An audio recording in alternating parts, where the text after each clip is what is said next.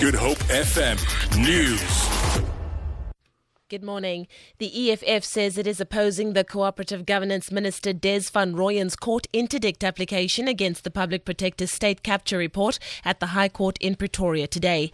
Outgoing Public Protector Thuli Madonsela is due to release several reports this afternoon, but it's unclear at this stage whether the state capture report will be one of them.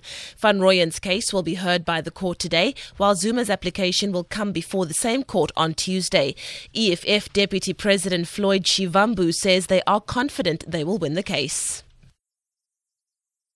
We believe that the people of South Africa urgently need to know what is actually happening with the state capture report, and we've since gone to court as the EFF to oppose their applications for interdict, and we believe that our applications are going to be successful, and the people of South Africa before the end of today will be knowing what exactly happened with the relationship between the Gupta family and the president of the ANC and government. It's quiet at most Cape Town universities today following a week of violent protests linked to the Fees Must Fall campaign. A University of Cape Town student was arrested after he allegedly led a group which broke into the offices of the Campus Protection Services on Wednesday, forcing staff members to vacate their workspaces. A CPUT student also appeared in court yesterday, charged with an attempted murder, arson and malicious damage to property and public violence. 2 security guards were locked in a burning building at the institution. Stellenbosch University is operating normally despite some protests this week. Classes at the University of the Western Cape were suspended for a week. The alleged University of Cape Town serial rapist will make his first appearance in the Western Cape High Court today. The case was transferred to the court for trial from the Wynberg Magistrates Court.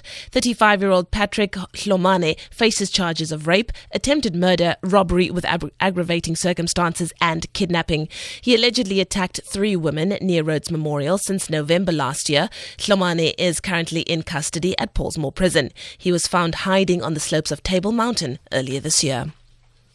And finally, the National Union of Mine Workers says 66 rock drill operators have staged an underground sit-in at the Gold One Modder East mine at Springs on the East Rand. They are demanding a 250 Rand bonus per blast.